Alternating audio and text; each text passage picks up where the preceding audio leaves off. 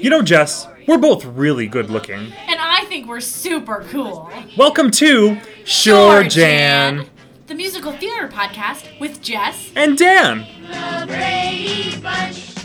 Hi, Jessica. We're back. We are back. Okay, so we just finished talking about intermission, and now we're getting into Act 2, which begins with Turn Back, O Man. And the best part about this is if you remember, the audience is on stage, everyone's getting a drink, we're mixing, we're mingling, and what happens? Whoever's going to soloist for Turn Back, O Man pops herself down into the audience, and basically the band starts a-playing, and everyone has to figure out that it's time to go to their seats, lights go down, and she starts singing from the audience. And it just furthers that point that, like, we're all a part of this now. We're all in it.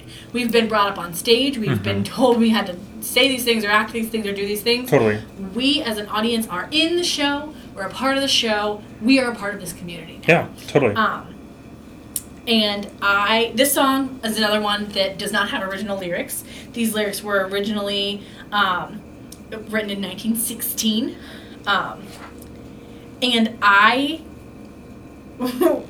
love this, like, faux striptease moment. Well, that's what I think. What I like about this song, Turn Back, O Man, is like the juxtaposition in this song is just so smart. Yes. Because this song, it's just irony. Well, the whole thing. And the writers have said very, very specifically that this song has a hint of Mae West. Thank you. I cannot for life me. Has a hint of Mae West, right? I would even say that this song has a hint of Gypsy Rose Lee in it. And this is by far the sexiest song, maybe the only sexy song in this show. But this sexy temptress song is about giving up temptation. Yes, and that's what makes the song even smarter. Yeah, is because this is like assumingly a girl who is singing to the audience and even talking to some of the men who are sitting in the first couple rows and just flirting with them and saying, how's your seat? How's mine? Yeah, don't give in to my temptation. Make sure that you're following Christ. Come here, Jesus. Yes, exactly. And I think it's great. I love it. The whole show we've said, like, be a good person, don't sin. Be a good person, don't sin, right? Yeah. And this right in line, right? But that irony is just so perfect. Yep. And this to me is like that song. If you need a song to ramp up Act 2, that nailed it, right? Totally. It's interesting. It's funny. Yep. It has, and there's something that I would love to talk about is the difference between the original and the revival cast recording. Okay, go ahead. Because in the original cast recording, it's more burlesque-y, whereas in the revival, it's like a mod feel. They have really changed. Both of them are like a throwback kind of feel, but the amount of time we're throwing back is kind of the same. We're saying, let's go back 40 years, not let's go all the way back to, you know what I mean? And so they've really played with that time frame in the styling of music. Totally. And that's, personally, I love that mod feel. Yeah. It's very that Fosse video where they're leaned back really far and they're walking across the stage. It's very James Bond. Sure. Fosse would be a great inspiration for choreography for this song. Yeah. Yeah. And I just think that how smart, because modern audiences, 2011 audiences, right, are more familiar with the mod it girl than they are with that burlesque sound. Sure. Whereas a 71 audience, mod girl is not too far in the past, so it doesn't make as much sense. And so I just love this is an opportunity to really update it in a way that's not bringing it to today, but it's just bringing it a little bit forward. Sure. And then we get the parable of the two sons. Yes. Now, you are going to have to explain this to me because I think I skipped this one assuming that it was similar to the prodigal son, or I didn't look this up for whatever reason. So, that's you. the parable of the two sons is just, it's very simple. The father has two sons, and to the first one he says, hey, go tend the vineyard. Yeah. The first son says, no, not going to do that, Dad. I'm out. And then he goes and reconsiders and does it anyway. Mm-hmm. The second son says, yeah, I will absolutely tend to that vineyard. But then he doesn't. And then Jesus asks the ensemble in the show, which of these followed his father's commandment?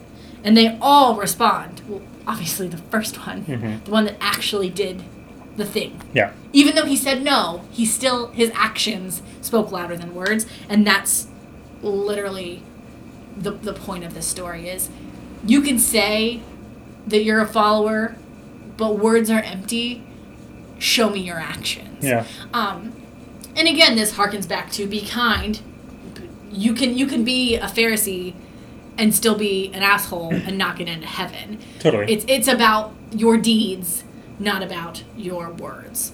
And then he goes right into the greatest commandment, which is, love thy God above all else. Which is, interesting, because what it says in the script is that technically there are no commandments that are above the others, right? Doesn't it say that very specifically here in the script? Jesus will later get in trouble. But does it say all thy mind? The actual Bible verse is love thy heart with all thy soul, all thy heart, just all thy as soul, heart and soul, all thy strength, and all thy mind. But, okay. Continue. Yeah. But there isn't one commandment that's better than all the rest, right? Okay, so this is actually super biblical. So there's the grand commandment, or the greatest commandment, and then there's the golden rule. So in this part of the Bible, the golden rule is love thy neighbor as thyself. Yeah. And that is what is in the script. What Judas is referring to is the 10 Commandments. Mm-hmm. These two are not a part of the 10 Commandments at all. When Jesus says this in the Bible, he's saying Old Testament commandments are Old Testament commandments. And thou shalt not steal, thou shalt not murder, thou shalt not commit adultery, thou shalt not... all of those. Mm-hmm. If you love thy God with all thy heart, all thy strength, all thy soul, and all thy mind... nothing else matters, because if you are doing that, you aren't murdering, you aren't stealing, you aren't adultering, you aren't doing any of those things. And so that's why it's the greatest commandment. Okay. And so in the Bible, also in Godspell, Jesus is kind of rewriting. Those are the old rules. Yeah. That's the rules of Judaism. Mm-hmm. We're in the new rules now of Christianity. And that's really what differentiates the Old Testament and the New Testament is the Jesus philosophy. Sure. And the Jesus philosophy is love thy neighbor, love thy God. Mm-hmm. The New Testament is literally all about love until you get to Revelations, and then it's about, the reckoning. Okay.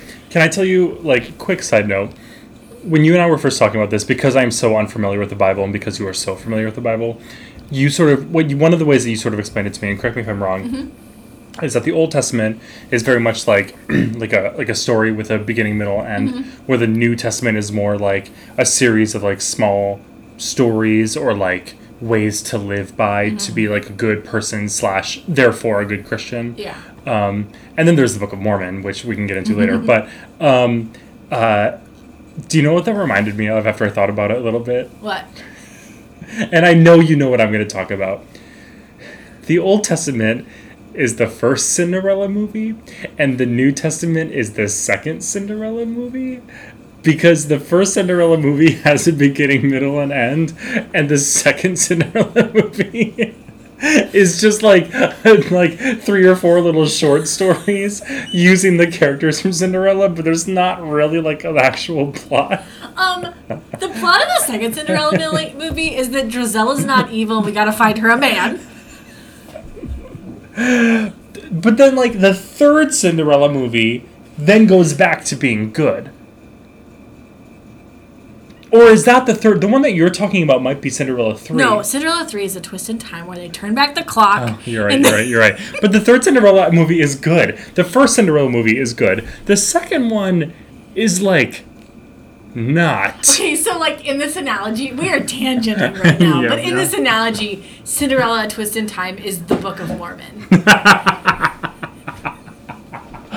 Oh my god. Oh, that's exactly what Disney was going for.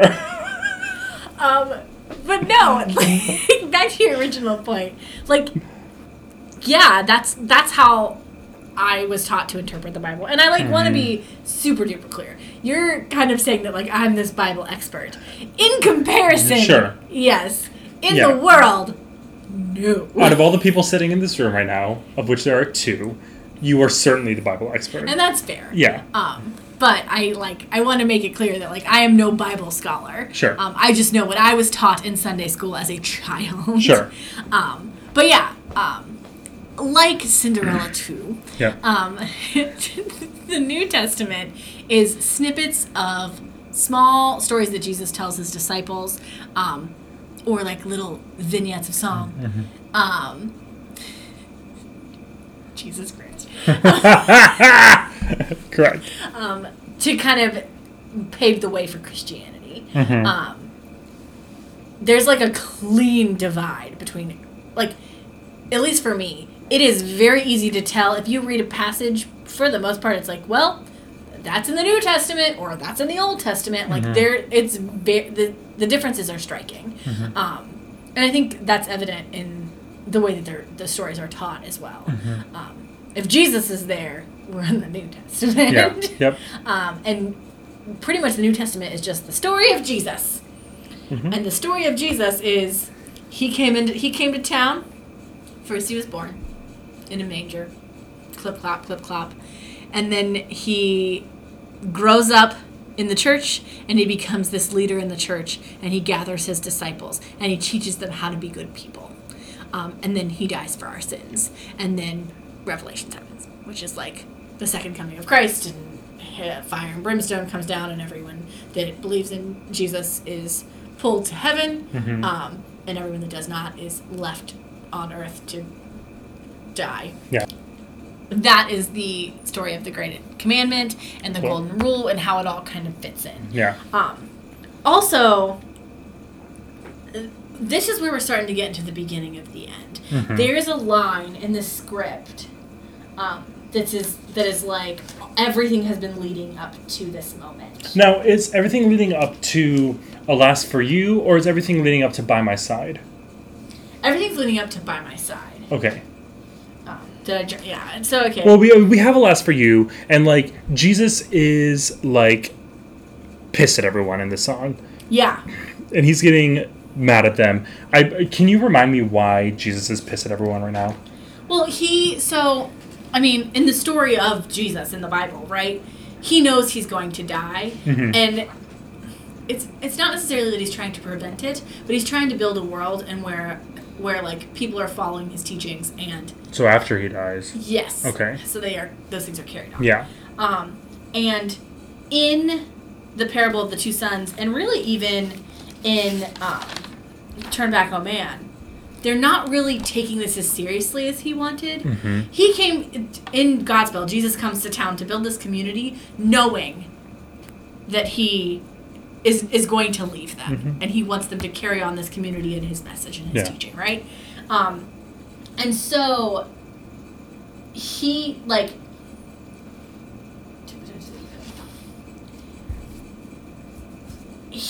is getting to the point where it's almost like he came to town thinking he was going to start at By My Side, but we weren't there yet, and he had to like drag all these people through, and this is his moment of frustration, which is that beginning, and it starts. Alas for You starts the same place that the beginning of the show starts.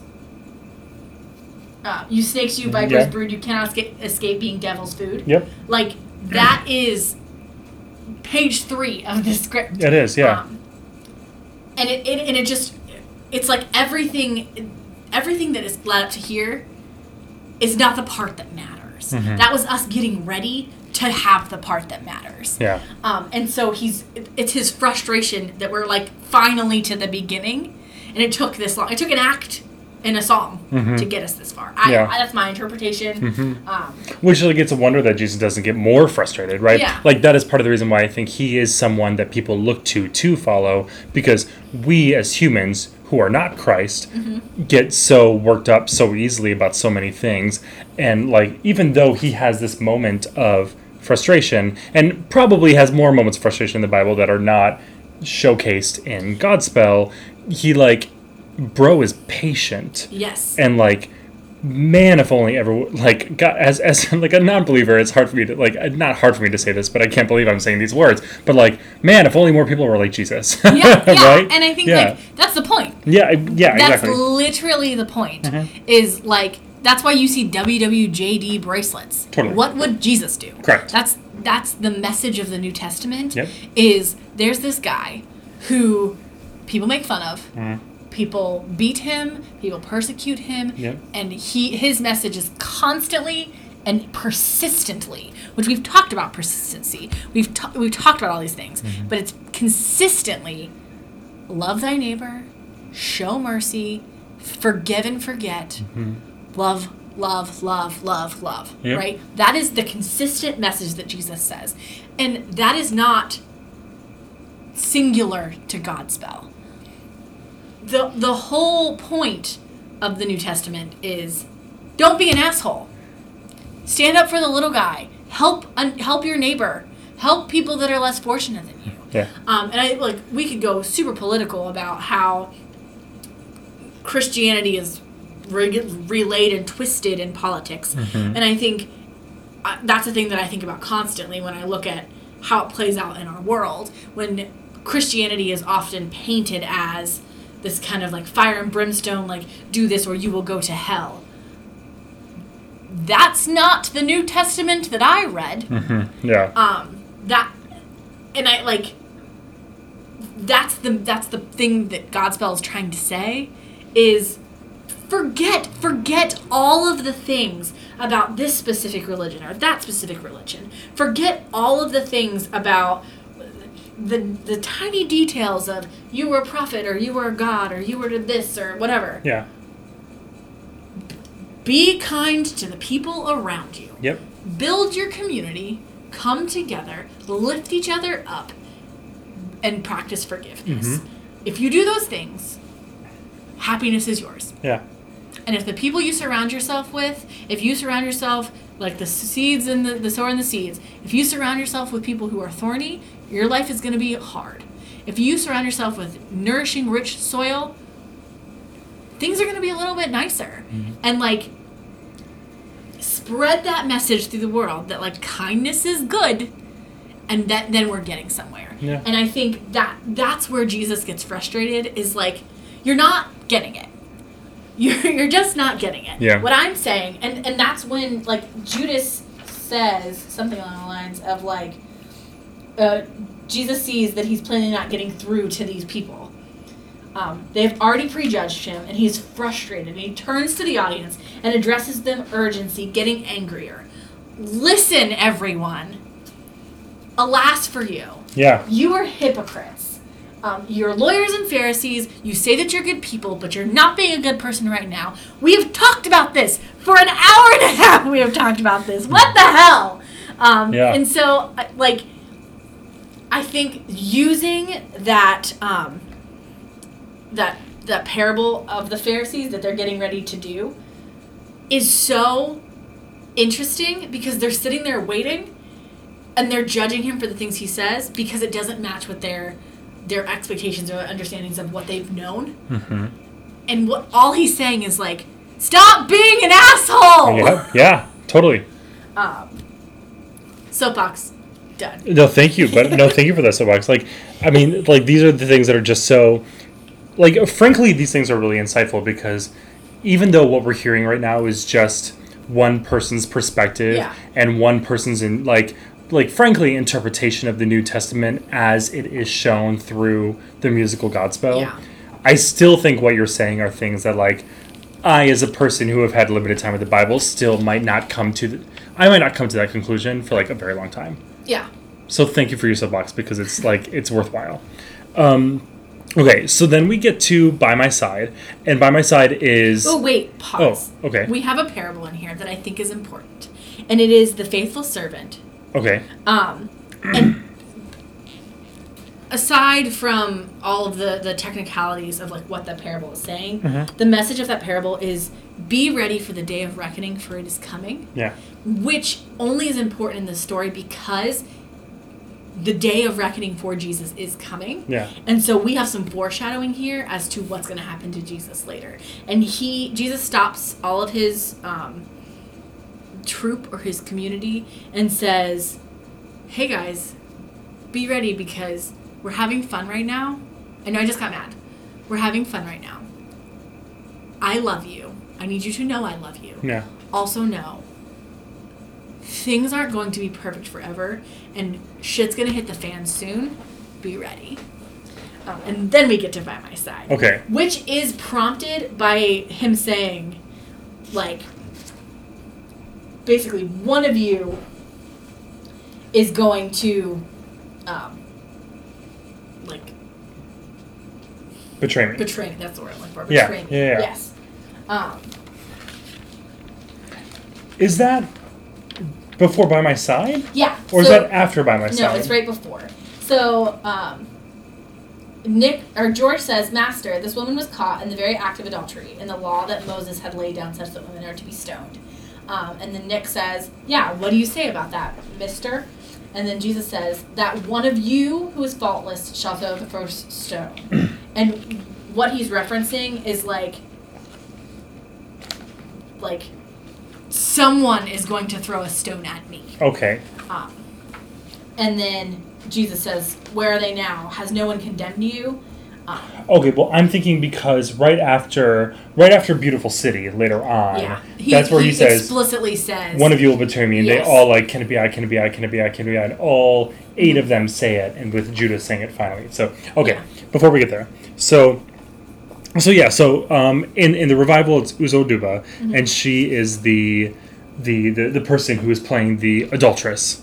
Yes. Right, who is cast aside, and she has clearly done something wrong, and Jesus. Oh, and George in this production references Moses at some point and says like, well, Moses told us we have to stone her because she's an adulteress, and Jesus is like, no.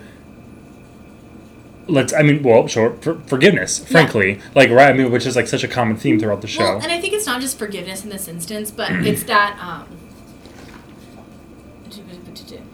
the one of you who is faultless shall throw the first stone. Totally. And the point of, I mean, I don't know if you ever heard someone say, like... He without sin cast the first stone. Exactly. Yep, totally. It's same deal. Yep. And it's like, the person who is pure is allowed to throw stones. It's don't throw stones at glass houses, right? It's yes, exactly. Don't point at someone and say they're bad if you yourself are also bad. Yeah. It's hypocrisy is bad. And then the song By My Side, which is sung primarily by the character Uzo, or whoever is playing the adulteress in this time, is number one, interesting enough, back to what we started at the beginning of this podcast. This is the one song that like Stephen Schwartz did not have his hand on. This if we go back to the original 1970 Carnegie Mellon production of Godspell, this song, although likely sounded different, was in that production. But number two, this is like the character of Uzo saying, Jesus is here with me despite the fact that I sinned. Yes. And he forgives me for the fact that I sinned. And what he has told me is, don't do it again. Yes. Yes. And ideally, I will move forward doing that. Yes. Or not doing that. And there's a break in the middle where Judas tells the betrayal of Jesus as told in Matthew, almost verbatim, Matthew 26:14. Okay. The man they called Jesus Iscariot went to the chief priests and said, "What will you give me to betray him to you?" They paid him 30 pieces of silver. And I love this staging because it says to the audience, do not over-emotionalize this line, merely report. Yep. And it's the moment where you take characters out of it and you just flat tell the audience, this is a thing that happened. I don't feel any way towards it. When you know, based on what she's singing, that she clearly feels some sort of way. Yeah. Well, that's what the great juxtaposition of this is that, like, Uzo, or whoever's singing this, is off to the side singing this, like, crazy intense ballad of, like extreme gratitude. Yeah. Because, Jesus has, I guess, I don't know if spared her is the exact right phrasing, but, like, in many ways has, and where on the other side... He showed her forgiveness as an example to the rest of the world. Which I think in this context, particularly for this character, sparing is not, like, an incorrect adjective, although, like, showing forgiveness is better. And then just seeing Judas on the complete other side, just, like, emotionless. Yeah. Like, I am a person on the news who is merely reporting, and whether or not I'm conservative or liberal doesn't matter right now. Yeah. Yeah. Yeah. Yeah. And he's the one that's going to do it. Yeah. And so, like, you can't play that like he feels good or bad about it. Because if he feels bad about it now, the audience gets to ask the question, well, if you felt bad about it, why did you do it? But if he feels good about it, now he's painted as a villain. Yeah. And that's not commonly... I mean, Judas is the betrayer. Like, we know that. I think you probably knew that outside of Christianity. Like, that's like a thing I've listened to the Born This Way album by Lady Gaga. Oh, I'm very familiar with who Judas is. She has a song about him. Love it. Yes. Yeah. But the point of the crucifixion story, which, be very clear, Godspell is not a crucifixion story. But the point of the crucifixion story is not that Judas is the bad guy. Yeah. It's that he plays a role in the resurrection. Because if you pull back and you think about it, if Judas had never sold Jesus for 30 pieces of silver, Jesus never dies on the cross for our sins, and we are never saved. So Judas, in Godspell and in the Bible, play this role that is very, very important, also terrible. I'm going to ask you a question that I probably should know. Okay.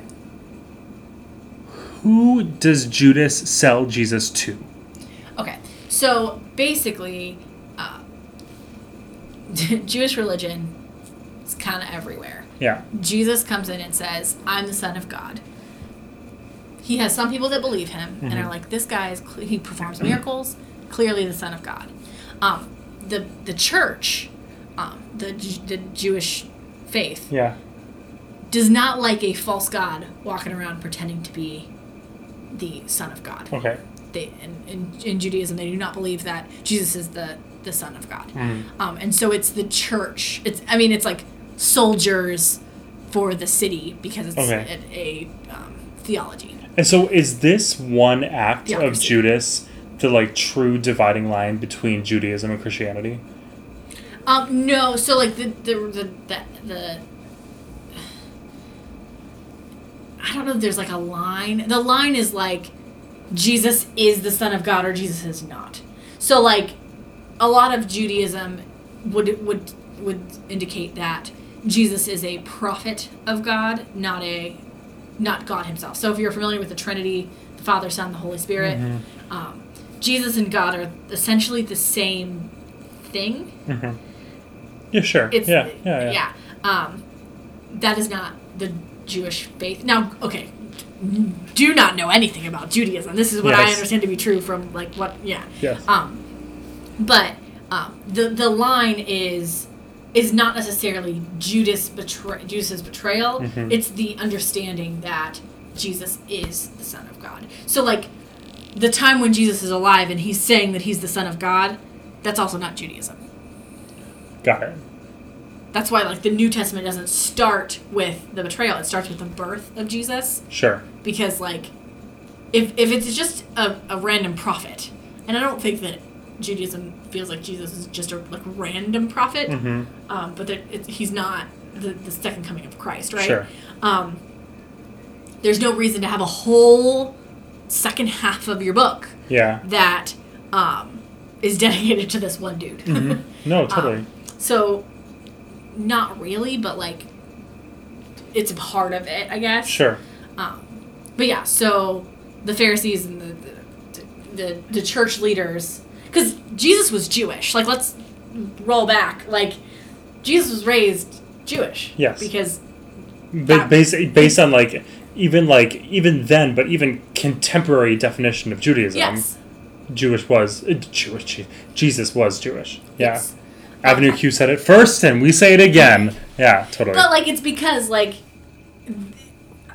religion is you. How do you Yeah. Well, I mean, even in this show, particularly, I don't know if it's later on in the show, but Jesus speaks in Hebrew in the musical Godspell. Yeah. Because that's the church, right? It'd be like today, the way that I think about it, actually, great analogy. Okay. The Book of Mormon is the part 3. Yeah. And again, I know what I know about Book of Mormon from the musical. So. Sure. But it's everybody in the Book of Mormon is Christian until we get to Ascension, right? Yeah. And having our own planet and all of that jazz. It's the same kind of you can't just jump straight to Christianity in the time frame. You have to kind of be Jewish first and follow along the story. That's why we don't, as a Christian faith, don't just have the New Testament. We have the Old and the New Testament because you have to know where you were to get where you're going. Yeah. No. Honestly, what that helps me understand it. So thank you. Yeah. Yeah. Thank you for being my priest. I'm not Catholic.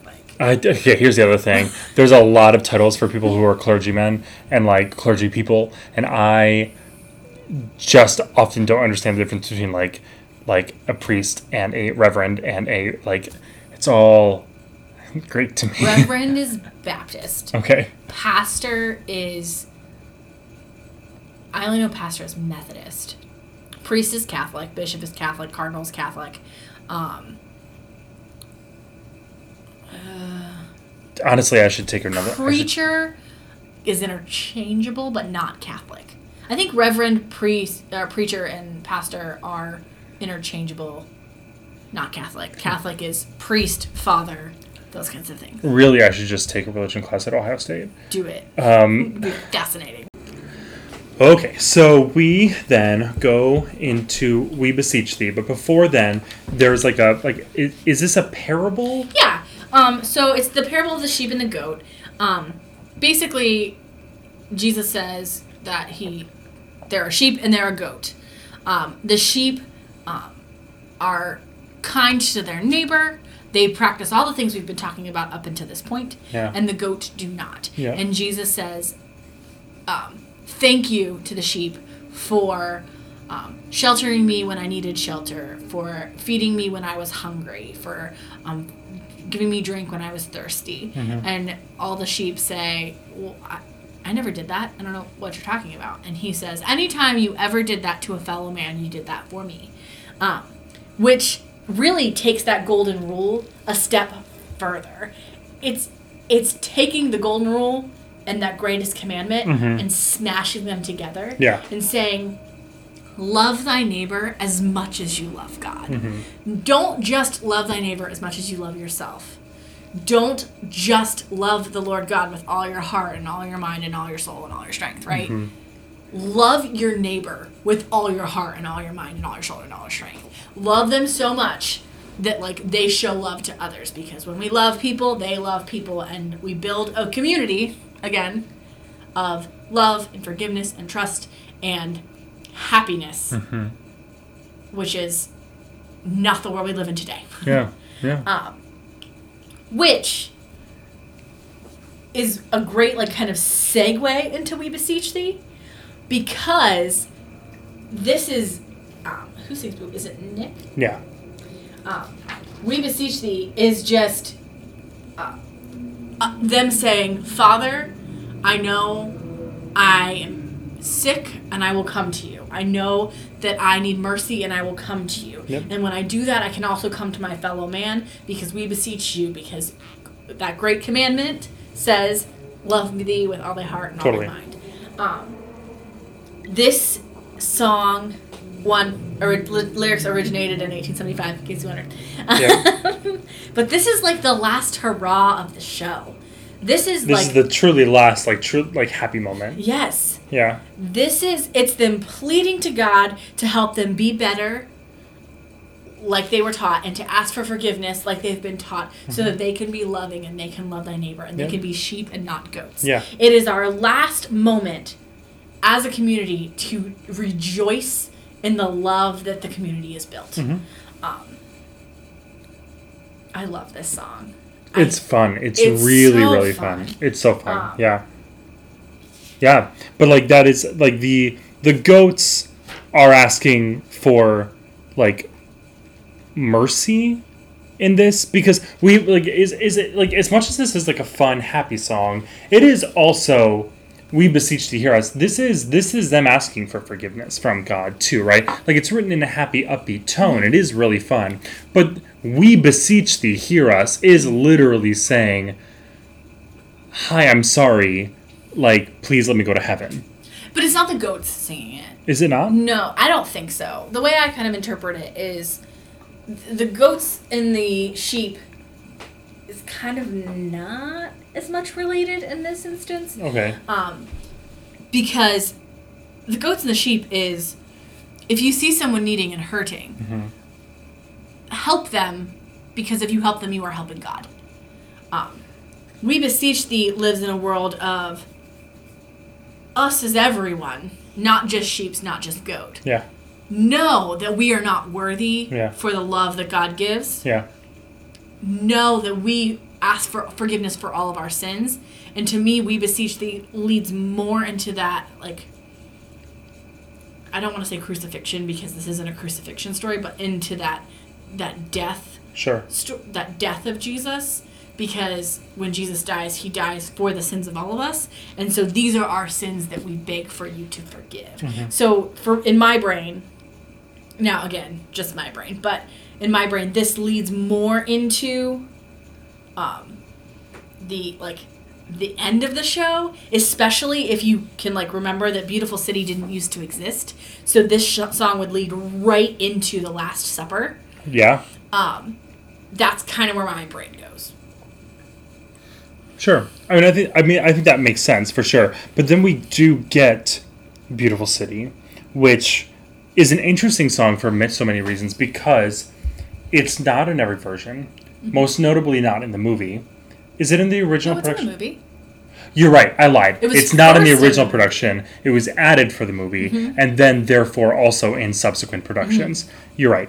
But Beautiful City is also one that has been done in multiple ways, because in the 2001 recording that where we listened to Tower of Babel, and in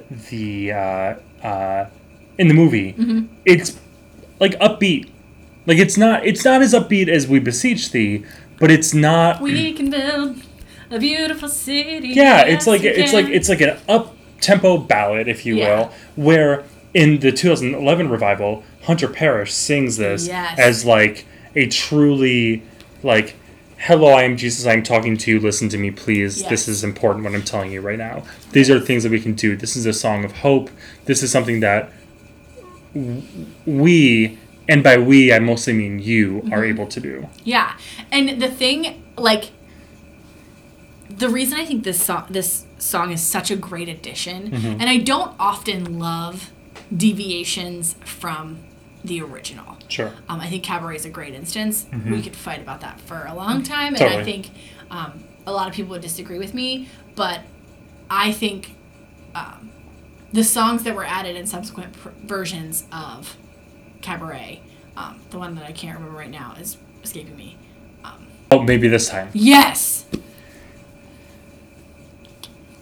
But in Cabaret is an example where you get Maybe This Time, and people love that song, And I just don't think it adds anything to the plot. Mm-hmm. I think it's a beautiful song. Yeah. I think it can be done well, and it can be interesting. Mm-hmm. I think it makes no sense to what's happening in the show. Sure. And I think it stands out to me as like not a part of the rest of the things. Sure. I think the Money Song is another example where they gave a lot of ins and outs, and I talk about Cabaret for a whole lot of time. But I tend to like the original version, and when you start to mess with it, you have to really consider how it fits in with the rest of the piece, or it stands out like a sore thumb. Yeah.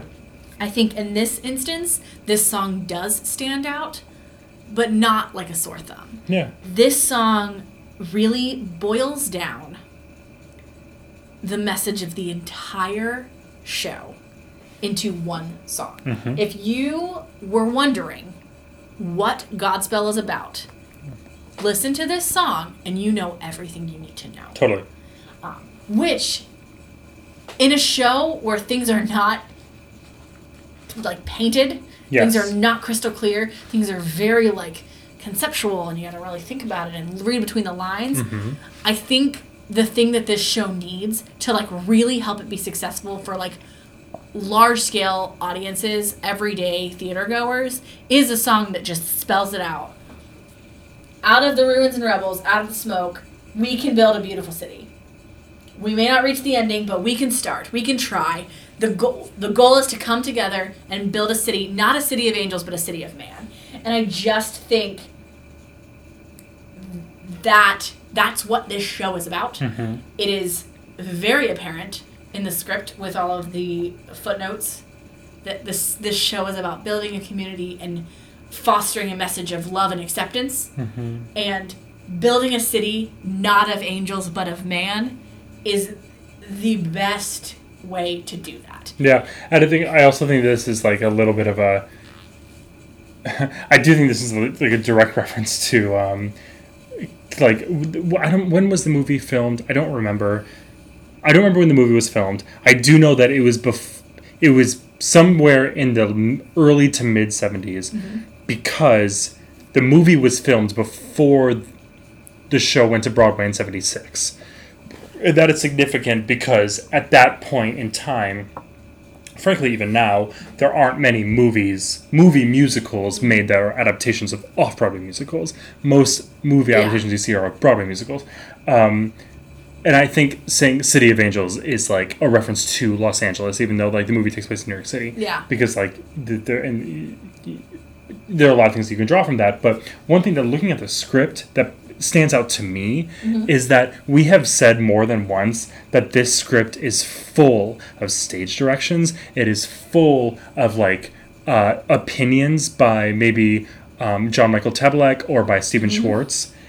Beautiful City is an entire page of just lyrics. Yeah. There is nothing else here. At no point does it say Jesus walks in and out.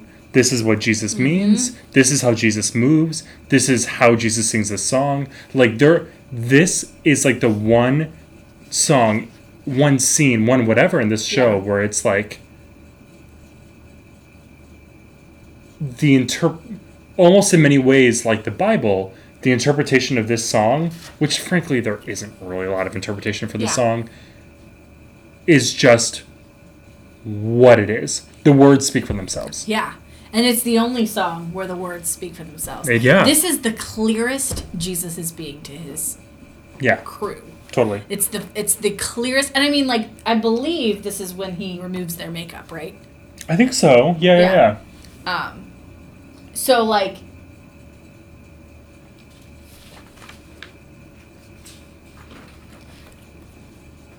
having this be the moment where he stops everything and says, we've had fun and games.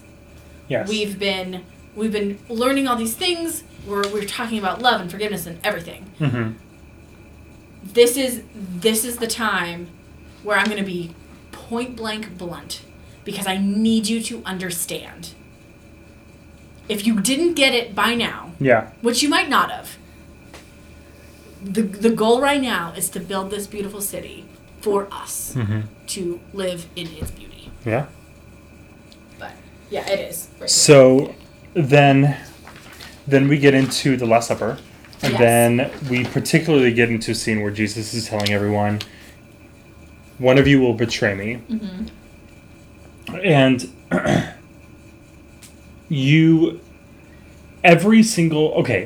I want to ask what your significance is, because I feel like I just don't quite understand it. Maybe you do, maybe you don't, and that's fine. But everyone says, can it be me? Can it be me, Lord? Can it be me, Lord? Can it be me, Lord? And the one person, the last person to respond, is also the only person with a different response. Mm-hmm. And his response is, Rabbi, can you mean me? Mm-hmm. And, like, number one, when Judas is saying that, like, you know it's you, right? Yeah. But also, is there any reason why his response is different? That's how it is in the Bible. So, I mean, is there any other? I believe that's how Jesus knows who it is. Because his response is different than what everyone else says. Okay. Because, and even in the script here, it says, the words are yours, do quickly what you have to do. Because, yeah. And so then, in this song, On the Willows, this in the original production, this was sung by the band. Which I think is such a cool... I love the fact that in this show, in the original version, everyone leaves the stage. Everyone's gone. Yeah. And we're just left with the band. Mm-hmm. For a whole song. Mm-hmm. And they just sing this song. There's no blocking. There's no choreography. They're just singing this song on an empty stage. And also what a mindfuck for the audience, too. Yeah. Because you're like, if your production has a band and has instrumentalists, one thing I know about instrumentalists is that typically instrumentalists are not tone deaf. They might not have beautiful singing voices, but they're not often tone deaf. And so, and On the Willows is not a particularly difficult song to sing. Yeah. And so that's fascinating. Now, I can already think of different ways that I would love to stage this with Judas, like maybe looking over Jesus or just off to the side, where Jesus is the focus, but Judas is there. I haven't really fully thought it, but I like the idea that the band is singing it is so fascinating. Yeah. Yeah. Also on the Willows is okay. I don't know if you found this when you were looking things up, but On the Willows is Psalm 137. Mm-hmm. And basically what that psalm is about is, so this says, on the willows there we hang up our lyres. In the psalm it's actually we hang up our harps, but neither here nor there. Sure. Basically, they're hanging up their harps because this is a time of sadness. Mm-hmm. Harps are for times of happiness and joy. This is not the time for that. And I think Matthew alludes to that as well with this On the Willows message. But they sing the lyric, sing us one of the songs of Zion. And a song of Zion is a song that is sung, it's in the Old Testament for Yahweh, which is the Hebrew word for God. Mm-hmm. So basically, what they're saying is, we hang up our harps because this is a time for sadness, but also we want you to sing us a song that glorifies God. Mm-hmm. And to do that while they're literally all saying goodbye, this song, if staged correctly, can really hit. Yeah, totally. Which it's a pretty song. It's a short song. Mm-hmm. And I think the fact that it's Judas singing, as much as I love the idea of an empty stage and I love the idea of the band singing, I think the fact that Judas is singing is so telling of the fact that there is that pull between Judas knows what he has to do. He knows which part he has to play for this all to shake out. Yeah. But he doesn't like it. Mm-hmm. And it just kind of looks back at everyone has a role to play in their society. Judas knows his. He knows when he does this what the repercussions are going to be, but he's still going to do it because he understands what that is going to do for the community. Yeah. in the same way that he understands what it's going to do for Christianity in the Bible. Yeah. So then we get to the finale. Yes. Yeah, to the end of the show. And you tell me your thoughts. So, I... Well, because Jesus says that he's going to go to the garden of, I can't pronounce it, to pray. And he... Gethsemane? Yeah, that one. I don't remember that. And he comes back. Yeah, it starts with a G. What you said sounds pretty close. And he comes back. Mm-hmm. And he is begging all of his followers, like all of his disciples, to stay awake for him. And they don't. They're still sleeping. Yeah. They continue to sleep. Well, and I think it's important to talk about, like, he goes to the garden, and even in the Bible, but also in the show, he realizes what is going to happen. Yeah. And he accepts that as a thing that is going to happen. He does not like it, does not want it to happen, but he understands why it's going to happen and what part he has to play in this. In the same way that Judas has a part to play. Yeah. And then he comes back, and they're all asleep, and he asks them if they could not, like, stay awake. And they try. They try, but they cannot. Yeah. And then they all turn into demons. That is true. Because they all, like, particularly, like, demons, sure, but representative of Satan. Yes. Yeah. And I know that they are attempting to, well, frankly, tempt him. Yes. But he turns them away. Yes. Because he's Jesus. Yes. Yep. Begone, Satan, he says. Mm-hmm. And he casts them back. And then Judas comes back. And there's a pause. And then Jesus says to Judas, do what you have to do. And then we already kind of talked about this, but Jesus kisses Judas, which is not how it goes in the Bible. In the Bible, Judas kisses Jesus, and that is how he signifies that this is Jesus and who should be, like, arrested. I take this to mean that while in the Bible, Jesus understands his part and he's ready to go, in Godspell, Jesus is willing to go. He gives himself willingly so that his sidekick, his friend, doesn't have to do it. And to me, that's why this is definitely not the crucifixion story. This is, yes, the characters are named Jesus and Judas. I get it. Also, you could name these characters anything. We've just named them Jesus and Judas because they align with the book of those Gospels, right? And if you were to call Jesus Steve, you lose some of that illusion. Sure. But to me, this is where it's, like, very, very clear that this is not the resurrection story. Sure. This is a story that is about something else entirely. And it's kind of, like, hit home in some of the director's notes and some of the, like, footnotes in the script, but to me, this is the moment where it's like, this is no longer the Bible story you understand. This is something different. Yep. Because that act is just, like, such a switch. Then we have the finale. Yeah. And the finale is fascinating. So they have, Jesus says, "Oh God, I'm bleeding. Oh God, I'm bleeding." And the company responds to him and says, "Oh God, you're bleeding." Jesus says, I'm dying.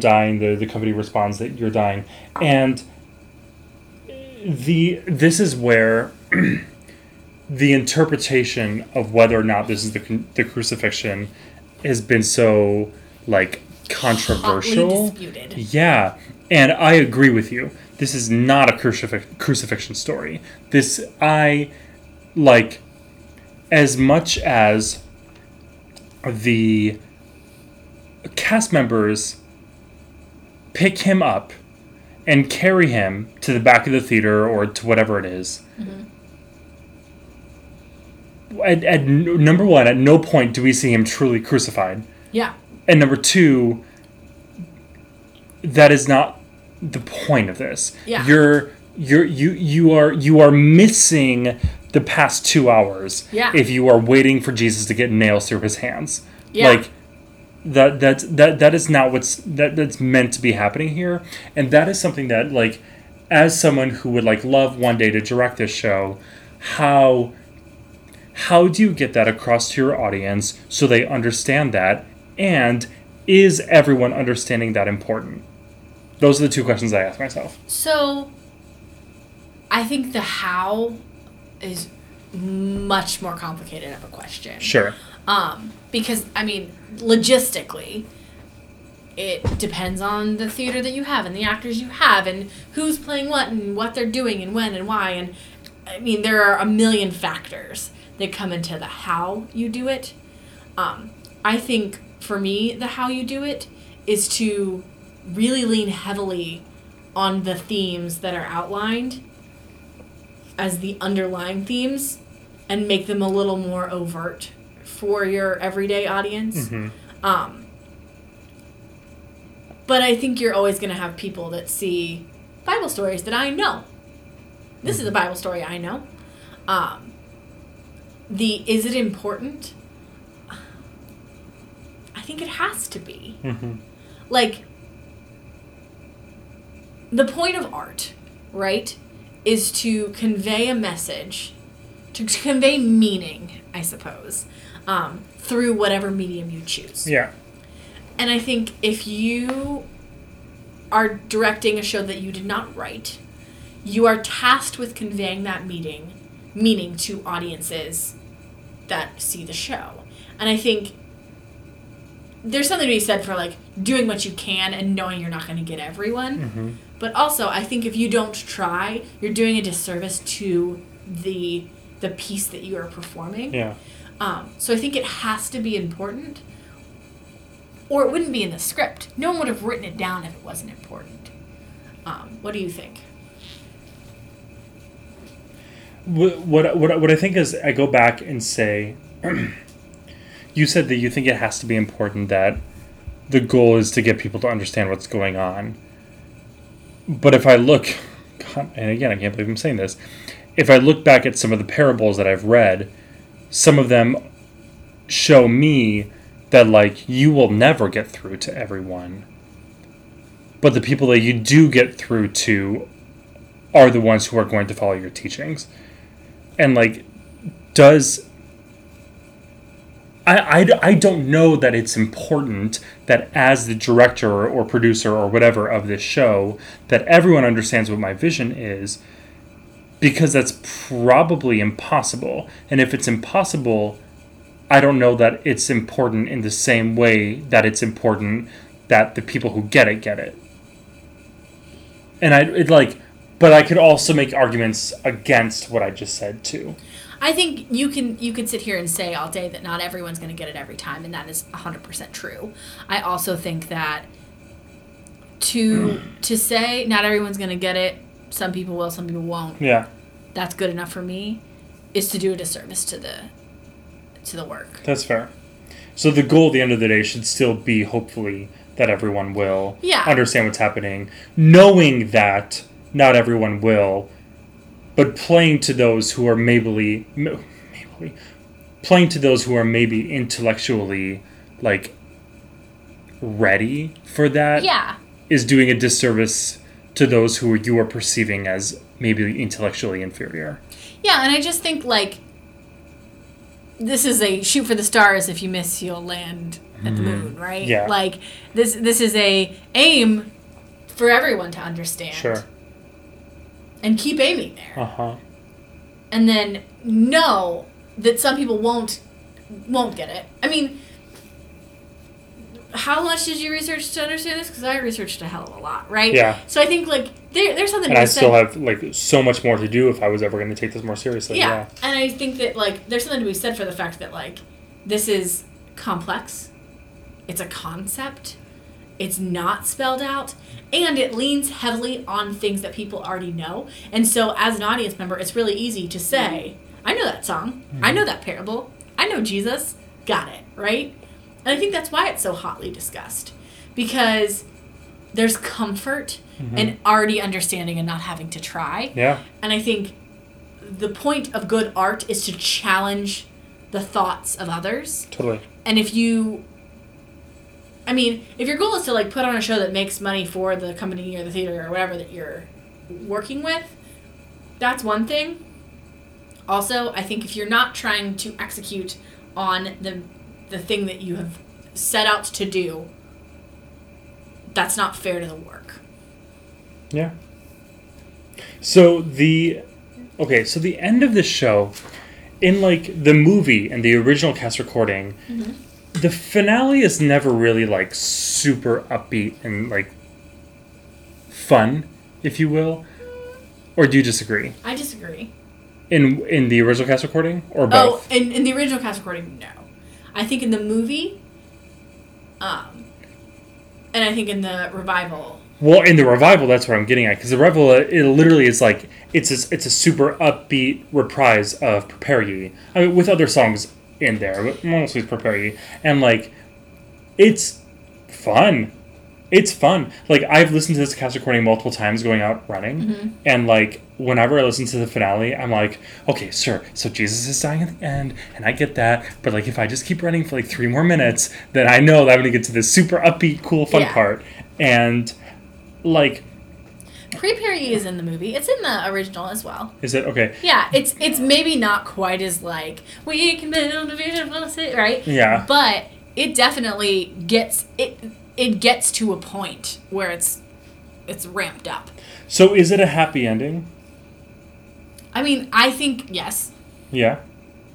Because if the goal of the whole show was to prove that a community can be built, that goal was achieved, and that community lives on even when it loses its leader. Because it was built with a strong foundation. Yeah. And I think death is not always a sad thing. Death is inevitable. And I think by saying, like, someone died, that makes it sad, is to say that, like, people die in life, so life is always sad. And that's... I would disagree with that. Yeah. I would say that good things can happen even though death exists. I think the fact that Jesus dies is sad. But I think that doesn't mean that it's a sad ending. I mean, I agree with you. I 100% agree with you. And I was curious to see, because I could see you arguing either way. Like, I could also see you arguing that it was a sad ending. Okay, so I say let's take a quick break, and then we're going to come back, and then we'll tie up with some more final thoughts. Maybe now we start learning how we can build a beautiful city. Yes, we can. Yes, we can. We can build a beautiful city. Not a city of angels, but we can build a city of men. Going to discuss some of our final thoughts. So, one thing that I know that you wanted to talk about when we're discussing Godspell was the, like, commercialization or, like, frankly, like, how both capitalism and religion mix. Yeah. Now, there are 2 prominent musical theater writers who have made lots of money off of writing shows about Jesus / the Bible. And those would be Stephen Schwartz and Andrew Lloyd Webber, who have written... Stephen has written Godspell. He has written... Children of Eden. Yep. And Andrew has written Jesus Christ Superstar. He wrote Joseph. He was in Technicolor Dreamcoat. And so I'm just wondering, what are your thoughts on someone who, from what I know about Stephen and Andrew, don't seem to be, like, particularly deeply religious men. Well, Stephen also wrote Prince of Egypt. Oh, yeah. Who don't seem to be particularly religious men, but seem to, number one, obviously know a lot about the topic of religion, likely because of how they were raised. And number 2, have profited greatly on religion, particularly Andrew. I think, so here's kind of my thoughts. I think there are lots of people that profit from exploiting religion. Mm-hmm. I think we could talk about a lot of TV and what's that word? Evangelists? Evangelists? Televangelists. Televangelists. Yes, yep. Wow, words are hard. That clearly are profiting from, like, Christianity specifically. Yes. But I think there are a lot of religions that are, I mean, you could even talk about other religions that are exploited in musical theater, right? Mm-hmm. Fiddler. You could. What other kinds of shows are there? Like Book of Mormon. Yeah, the Rothschilds is exactly. also. Yeah, totally. So there are a lot of examples of that, and I think it's funny you mentioned Book of Mormon because, like, never would I ever be like, well, that's someone profiting about religion, but, like, it totally is. Yeah. It feels different because it's not the religion I was raised, but it's exactly the same. Yeah. And I think there are always going to be people that are profiting on, like, if there's a way to make money on something, people are going to find it, right? Yeah. And I think specifically with Godspell, it does not feel blasphemous because that is not the point of the concept of the show. Mm-hmm. I think in a show like Jesus Christ Superstar, that feels more gimmicky to me. Mm-hmm. Specifically because it's the Jesus story, and if Christianity had the story, it would be the Jesus story. Mm-hmm. I think Joseph is a fine story in and of itself, and it lends itself well. We've kind of talked about this. Old Testament stories kind of lead themselves into musicals because they're stories with a clear beginning, middle, and end. Mm-hmm. Joseph is one. In Children of Eden, you get the Adam and Eve, Cain and Abel story, and then you get Noah and the flood. Yeah. And there are picture books for children on those three. Yeah. Even Prince of Egypt is another example of, like, picture books for children on those stories because they're more a thing happened, then another thing happened, right? Mm-hmm. Jesus Christ Superstar. Jesus Christ Superstar is also a story from beginning to end, but it's such a creative retelling. In the same way that Godspell is, but there's no messaging there. It's the same message as it is in the Bible. It's just like set to modern times to be hip, right? And I think to me that feels different. I don't know why that one specifically feels different. Also, I think in Children of Eden, the Adam, Eve, Cain, and Abel story, you leave with the same message that you got from the Bible. In the flood, you leave with the same message you got from the Bible. In Joseph, you leave with the same message you got from the Bible. In Prince of Egypt, same deal. In Jesus Christ Superstar, it's like you leave halfway through the story. And so if you're going to make a statement, make a statement. If you're going to tell a story, tell a story. Jesus Christ Superstar, to me, and I do not know that show very well. I've seen it twice. I saw it, the quarantine... with John Legend and friends? No, the show must go on. Oh, right. And then I saw the John Legend one. Yeah. And so I think that's my only exposure. And to me, it just felt like, all right, there's some moments for some poppy songs. I think there's some interesting takes on what's happening in the Bible. But I think in the same, like, Jesus Christ Superstar ends its story in the same place that Godspell does, if you're, like, saying that it's the story of Matthew, right? The difference is there's a clear message behind Godspell, and it's not just that crucifixion story, whereas Jesus Christ Superstar is a crucifixion story and not a resurrection story. And to me, that feels more blasphemous, if you will, than any of the other things. Also, I think at the end of the day, like, someone's going to make money on it. Why not be Andrew Lloyd Webber? Sure. Like, but that was a lot of words. I think I want to know a little bit. I want to know what their intentions are, but I also want to know, or I want to acknowledge that, like, regardless of what their intentions are, they're using art as a medium. And I think one thing that you said earlier in this podcast was like, the point of art is to send a message or tell a story through whatever medium you're using. And I think that was a really wise definition of what art is. And I think Andrew Lloyd Webber or Stephen Schwartz or whoever are using the forms of art that they know, that they understand, and that they're good at to tell stories that people already love. Now, the next step to that is, are Andrew and Stephen doing this to make money or because they believe in it?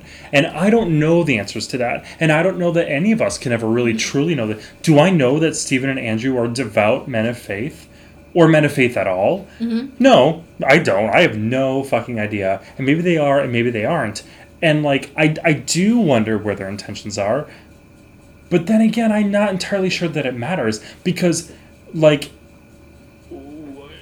well, maybe it does. But like, if I'm, like me, if I am Dan and Dan is writing the next big musical about something religious, likely Old or New Testament related, maybe I don't truly believe that like what's happening is like worthwhile of being a religion, but I recognize that I have a skill where I can set this story in a form where people are more easily more easily able to understand it and absorb it. And I can do that for people for whom it would mean a lot, even if it doesn't mean a lot to me. Does that make me a good or a bad person? Well, and I would say no to that. And here's why. Like, fairy tales are not a religion. They're not. Sure. But they could be. They follow a lot of the same... Tropes is a bad word, but tropes is the word I'm going to use. Great. They follow a lot of the same, like, kind of, like, flow. Where there's a character. They come into a problem. They learn a lesson. That lesson is to be interpreted and used in your life. Yeah. Right? Name a fairy tale and we can nail those things down, right? But that doesn't mean that, like, someone who wrote, like, Rodgers and Hammerstein, when they wrote Cinderella the musical, they were saying, this might be a religion to somebody. Like, this could help someone understand a religion that I don't practice. What they were saying is, this is an interesting story and I have an interesting way to tell it. Yeah. And so, it is a fine line because Christianity specifically, in America specifically, feels different. Like, if you made a show about Norse mythology, everyone would be like, oh, how fun, or Greek mythology, or whatever. Like, those things are religions too, and they, for whatever reason, feel very different. It's almost like Christianity hits too close to home for us. I think, like, profiting on the vulnerabilities of people based on their religion feels wrong. I think telling a story an interesting way does not. Sure. So I guess I am not offended of any of these things. Yeah. I think the thing that I'm saying about Jesus Christ Superstar specifically is you're not telling a story in an interesting way. You're telling a different story that looks like a story that already exists. Okay. And that's where that one feels different to me. With Godspell or Children of Eden or even Joseph or Prince of Egypt, those are just, let's pull religion out of it entirely and let's just say the Bible is a book of stories, right? It's a book of stories that someone has picked a story that they thought was particularly interesting and telling it in an interesting way. Now, if that's the case, and I think, like, I might be talking myself out of my argument, but if that's the case, there's nothing that says that I can't take Cinderella and put my own twist on it. I think religion is a little tricky because people are attached to it, and it's not the same as me taking Cinderella and putting her in a high school and making Hilary Duff a waitress, right? Sure. Like, that's very different. Thank you real fast for referencing the most important movie of the 2000s, but anyway, continue. Yeah. But taking something that people hold sacred and twisting it feels a little riskier, I guess. But no risk, no reward. And at the end of the day, like, the goal is always to make money. Yeah. Right? And in any form of theater. Yeah. Whether or not you want to believe art. it. Like, yeah, well, yeah, true. Yeah. So, the characters in the show, particularly those who are following Jesus, are referred to as clowns. And they're referred to as clowns particularly when you paint their faces. Yeah. Even subtly, or whatever you do to distinguish them as a community of people. Yes. But I would love to know more about your thoughts on that word, clown, because that word has so many meanings, both like positive and negative in the English language. And like, what are your thoughts on how that word is interpreted in this production? So, have you... there's a YouTube series. It's Michelle Tries, and she tries all kinds of things. And one of the things that she goes to try is clown school. And, like, I don't know much about clown school, but this is, like, where my mind jumps. The art of clowning, as we know it, is like birthday clowns, right? Blow up a balloon, make a dog, squirt water from your flower lapel, big red nose, things of that nature. I think clown is referenced more to, like, the mime world of clown, where it's like, you tell a story with only your emotions. You don't use words. You act it out. And this is an acting troupe. Like, quite literally. Yes. Yeah. And I think, to me, that's more the concept of clowns, is that, like, more of like a circus clown that plays to an audience to tell a story than a birthday clown. Well, because, like, and I think what you're getting at is that, like, the character George. Well, let's say what's an easier character? The character of maybe Uzo. Uzo plays so many people in this show, right? She probably plays a goat at one point, right? And she probably plays a Pharisee, and a man, whatever, and then she's son, and she's also the adulteress, and she's plays so many people, and the fact that she plays so many people speaks to the definition of clown that Stephen Schwartz and John Michael Tebelak are going for, as someone who, like, is almost like a reenactor in a way. Now, or do you disagree? No, and I think, like, if you think of this community as an improv group, sure, that's not too far off from clown improv. I think it is different, but I think it's not that different. Well, I mean, like, in the same way that like a king might a monarch might say, "Bring me my jester to entertain me." For sure. Yeah. And I think, like, a jester is a really great example, right? Like, that is definition a clown. And it's a person that entertains or brings stories to life. They're really storytellers. Yeah. And I think because we don't want to... Storyteller implies that they're going to sit down and tell us a story, and the intent is that they will act out a story, and oftentimes somebody else will tell a story and they will act. You don't... Sometimes, not always, though. No. You see a person telling a story, and then you see three people acting it out, and they're just waving their fingers or shaking their head, and that is very clown-like. Sure, totally. And if you think about, like, circus clowns is a great example. When did circuses start, right? Yeah. Early 1900s, late 1800s. Like, there aren't microphones. These people aren't going to yell to these huge crowds where people are coming to see elephants, right? They have to use their bodies to convey the message, much like a mascot, right? And so I think, to me, that's, like, where that's coming from. I mean, Brutus Buckeye is an evolved form of a clown. Oh, for sure. Yeah. And that's a skill set that you absolutely need to have to play one of these roles, because you're going to be asked to sit up on a tower and pout to convey something. Mm-hmm. And you have to act with your whole body or the audience just isn't going to get it. Yeah. That's fascinating. And like that's similar to where roughly where I was going, but I think you explained it better. But I think that is one thing that, like, when I first looked at the script, I saw the word clown and I thought, what the fuck are you talking about? And that makes way more sense. Okay. So some of the final things that we always like to talk about when we do shows. First, I want to know who do you think I'd play? Who do I think you'd play? Who do you want to play? Who do I want to play? Okay.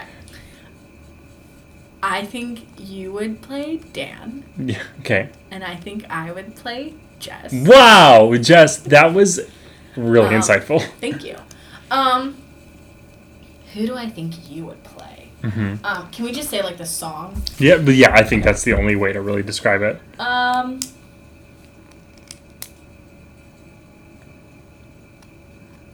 Like, I do think you would make a good Jesus or Judas.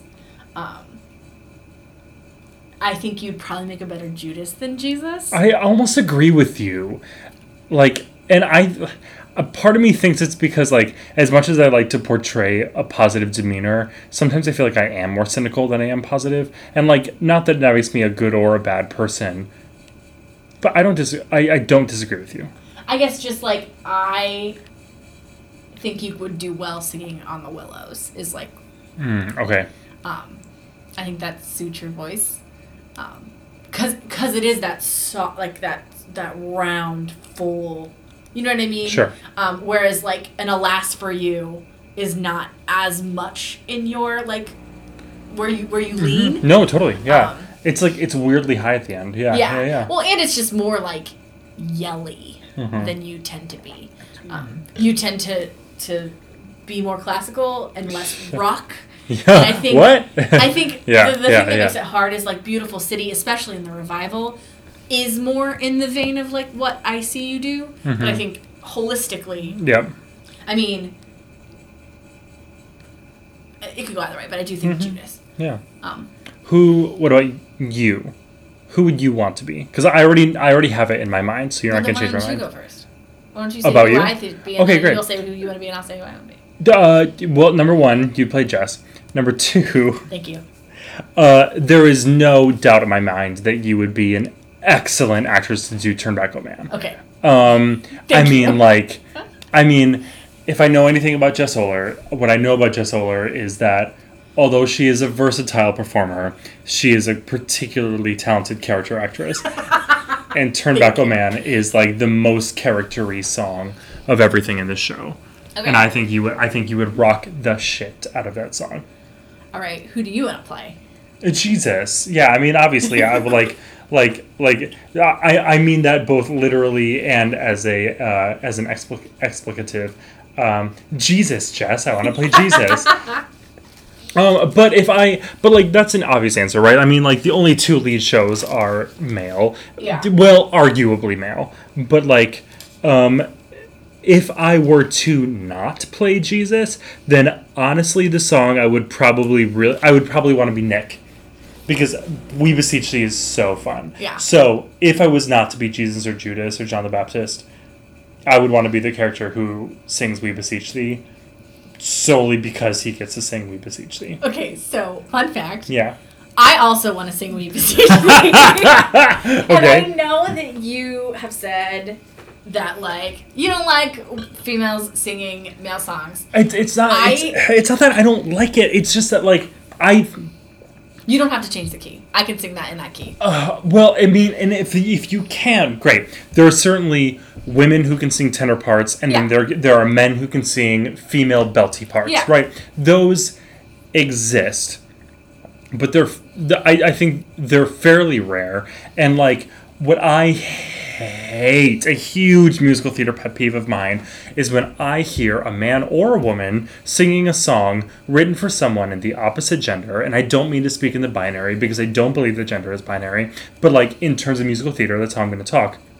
And I don't like that when I hear a man or a woman sing a song and then change octaves to fit whatever fits their voice. That bugs the shit out of me. And so I think that if you are a man who's going to sing a woman's song and changing the key is something you're choosing not to do or you're incapable of doing, then you need to be able to sing it in that woman's key with a particularly high male voice. Or opposite, you as a woman need to be able to stretch out those notes if they're low or not low, right? Because it's regardless of the key, but in a way that like doesn't sound weird. Because frequently women singing men's songs just sounds weird, and men singing women's songs just sounds weird. And so if we were doing this with tracks, and if we had a contract with MTI where I was able to say, hello, I have a woman singing We Beseech Thee, I would like to change the key to fit her voice, then fuck yes. Change all the genders. I'm so down for it. But like in the original key, I just am skeptical of whether or not it's going to sound good. That's what I have to say. We could go and we could karaoke right now, but I'm not skeptical of whether or not. Well, if you, I mean, I haven't heard you, so I guess technically, by definition, I am. But like, do you understand what I'm saying? I do. When I just I hear men singing, I'd sooner by defying gravity, and I'm like, bro, like it doesn't sound good. Yeah. Like that song's not meant for a bass. And when you are a man singing it in a woman's key down the octave, you sound like a bass singing a song that's meant for a female beltress. Yeah. Okay. Soapbox done. Fine. If I'm not allowed to do We Beseech Thee, which in this hypothetical whatever, I would also choose Turn Back, Oh Man. Because I just... God, it's fun. Mm-hmm. It's so fun. And there's just so much opportunity to mess with the audience and add things and just kind of go crazy. Yep. There totally is. And there, I mean, literally in the script, there are multiple moments where it says... Do whatever you want. Exactly. Literally exactly. Yeah. Okay.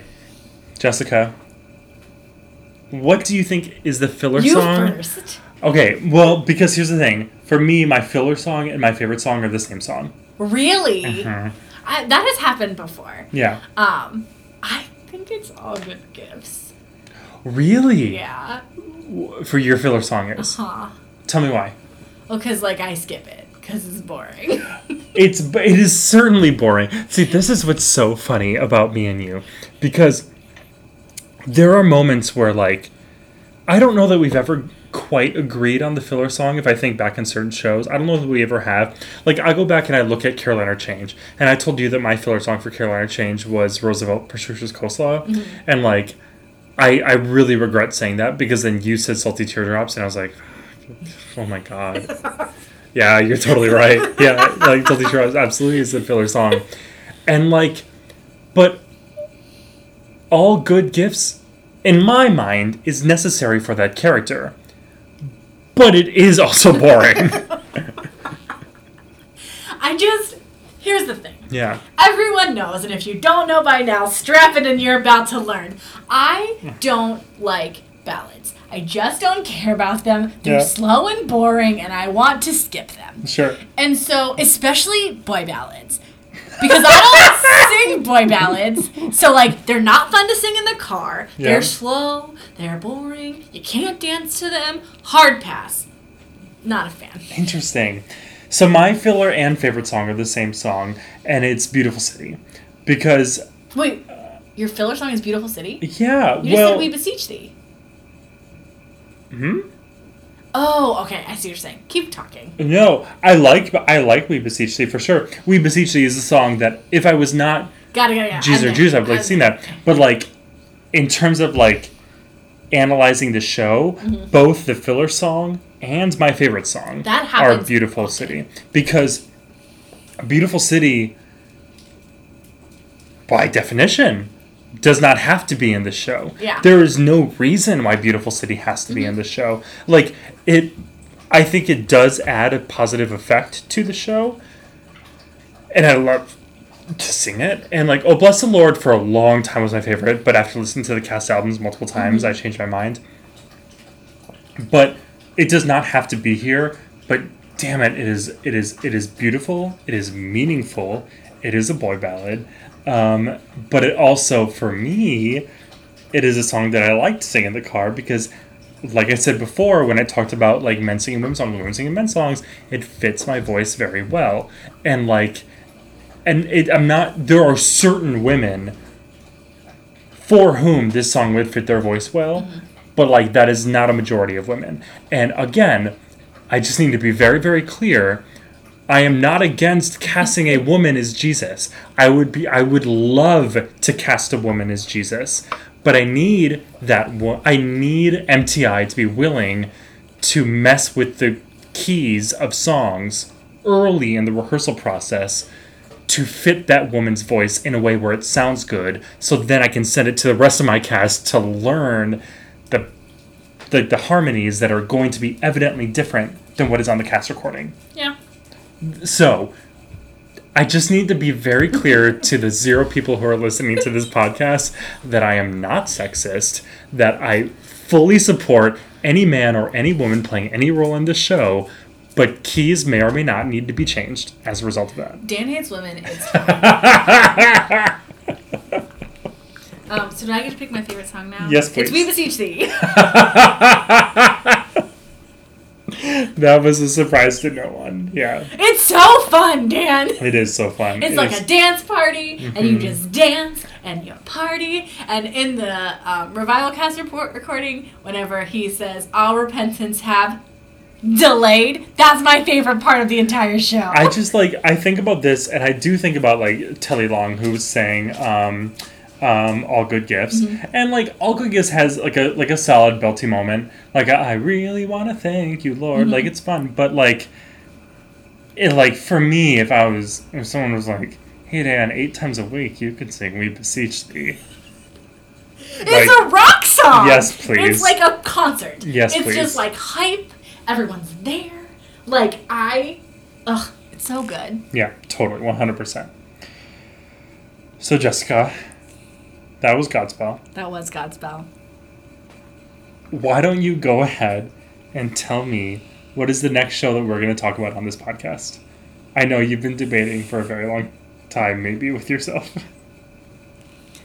All right. Dan. Yeah? This is a show I love. And I love it. And I understand that everyone's eyes will roll. But we're going to do it anyway. Can't wait. Dan, the next show I'd like to talk about is SpongeBob SquarePants the Musical. I'm so excited. Dan, I love this show. It's fantastic. I literally cannot say enough good things about it. And I'm so excited to hear your thoughts. I'm very excited to talk about SpongeBob too. As you know, I saw SpongeBob on Broadway in New York. Heartbroken. I know. And you didn't even, it's this is going to be great coming all over again. I know, because I did see it in New York.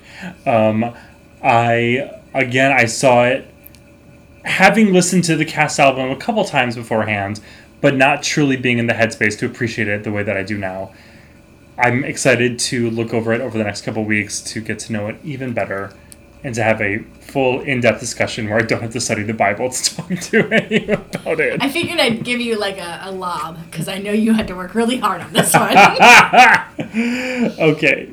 Well, great. Well, Jess, thank you so much for talking to me about Godspell. You did it. It was only 9 hours long. Yeah, it's a solid, 3.5? Okay, just over 3.5 hours, but that's fine. Perfect. Great. Well, thank you, listeners, if you made it this far. I guess we'll see you next time.